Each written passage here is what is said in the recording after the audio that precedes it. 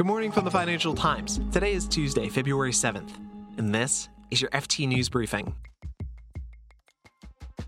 Johnson & Johnson can no longer sidestep certain liability lawsuits.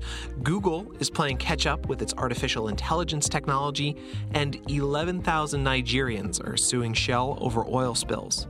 But first, get ready for a virtual quid. Maybe. I'm Mark Filipino, and here's the news you need to start your day.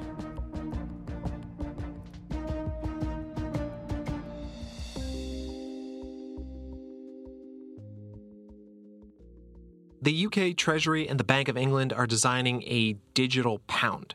If it gets off the ground, the e-currency could replace paper banknotes by the end of the decade, but you would still be able to use it just like regular cash.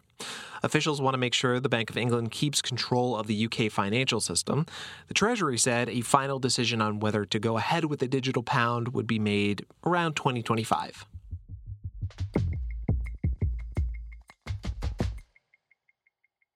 A U.S. court ruled against a company that tried to use a complex legal move to avoid liability. The move is called the Texas Two-Step.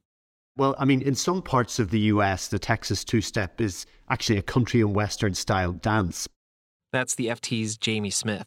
But among the legal community, it's the name of a complex corporate restructuring and bankruptcy scheme that's become increasingly popular over the last few years, especially among companies facing billions of dollars of personal injury claims. Like Johnson & Johnson, one of the biggest companies in the world. For years, it's been fighting lawsuits from cancer patients who say the company's popular talcum powder caused their cancer. So Johnson & Johnson created a subsidiary, transferred all the liabilities into it, and then put that subsidiary into bankruptcy. That move is the Texas Two-Step, and it's called that because it uses a business-friendly law in Texas. It allowed Johnson & Johnson to pause all the lawsuits against the subsidiary, and Jamie says other companies have been quietly using this strategy for the past couple of years. But when Johnson & Johnson's subsidiary filed for bankruptcy protection, J&J is a huge company. It's worth $430 billion in terms of its market cap, and it's very well known. So it brought a lot of attention onto the use of these complex bankruptcy schemes by companies facing civil liability lawsuits. So politicians started to query whether this is the right way to go, and they threatened to pass legislation. The media started to sort of question this type of system. And last week, an appeals court ruled against J&J.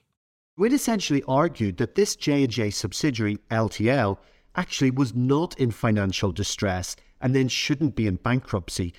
And the reason it said this was that Johnson & Johnson had provided LTL with a financial backstop so that LTL could pay back whatever claims were decided within the bankruptcy court. So it's a big blow to Johnson & Johnson. So now all the claims head back to civil court, unless J&J wins an appeal, which Jamie says is a long shot. He also says the recent court ruling against Johnson & Johnson could serve as a cautionary tale for other companies. What we're seeing is that Johnson & Johnson it's absorbed quite a lot of reputational damage by pursuing this type of, complex legal mechanism to shield itself from these personal injury claims. Most of the claimants have cancer, and some of them are in very bad shape. And now, if the court dismisses the whole bankruptcy, it means Johnson & Johnson's spent more than $100 million on this strategy for a start, but now it's got to go back to square one in terms of fighting these cases back in the civil courts. So most of the legal scholars think it's unlikely, certainly at the minute or in the near future, that companies are going to pursue this route. There is a chance, maybe if Johnson & Johnson win on appeal and there's more law laid down, perhaps they could come back into fashion. But certainly it's going to make companies think twice about this. Jamie Smith is the FT's U.S. pharmaceutical correspondent. If you want to learn more about the Texas Two-Step, another FT podcast, Behind the Money, did an episode on this just a little while back. It was a great listen. We'll throw a link to that episode so you can hear it in the show notes.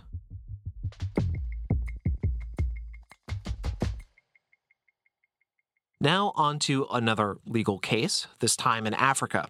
Shell has been hit with a claim by residents of an oil-producing region in Nigeria called the Niger Delta. Anybody that's gone to the Delta or flown over it will just see this mangrove riverine area, in parts basically slick with black crude. That's our energy correspondent, Tom Wilson.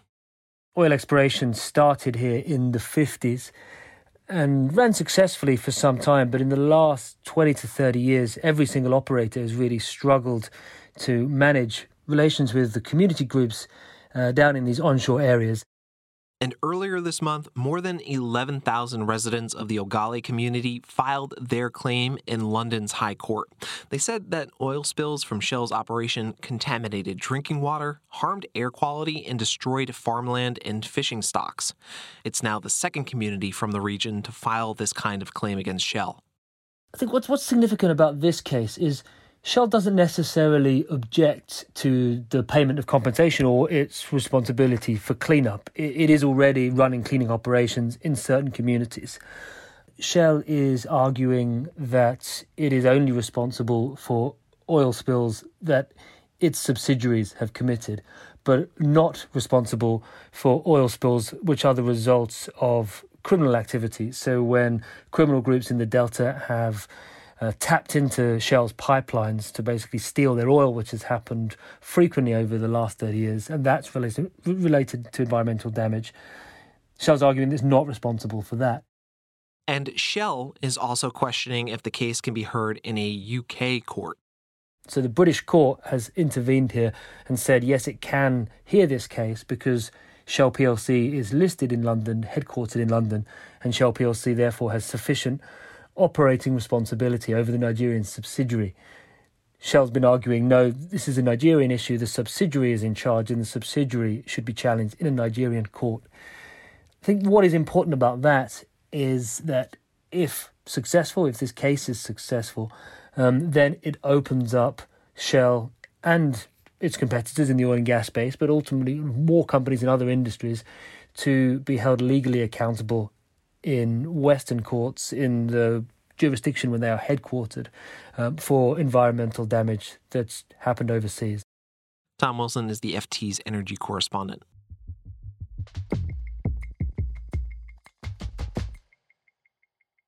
Google announced plans yesterday to launch an AI chatbot. It would be a rival to the more well-known ChatGPT. ChatGPT's owner, OpenAI, made a huge splash a couple of months ago when it released the chatbot. It offers an easier alternative to more traditional search engines.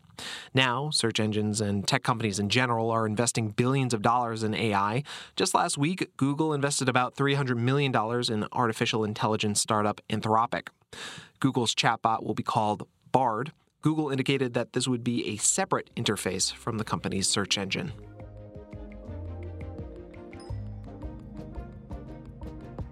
You can read more on all of these stories at FT.com. This has been your daily FT News Briefing. Make sure you check back tomorrow for the latest business news.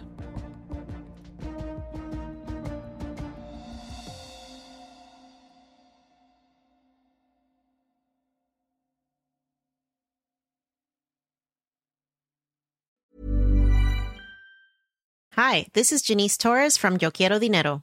From a local business to a global corporation, partnering with Bank of America gives your operation access to exclusive digital tools, award-winning insights, and business solutions so powerful you'll make every move matter. Visit bankofamerica.com/banking for business to learn more. What would you like the power to do?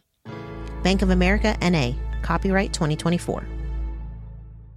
Even on a budget, quality is non-negotiable. That's why Quince is the place to score high-end essentials at 50 to 80% less than similar brands. Get your hands on buttery soft cashmere sweaters from just $60, Italian leather jackets, and so much more. And the best part about Quince, they exclusively partner with factories committed to safe, ethical, and responsible manufacturing. Elevate your style without the elevated price tag with Quince. Go to quince.com/upgrade for free shipping and 365-day returns.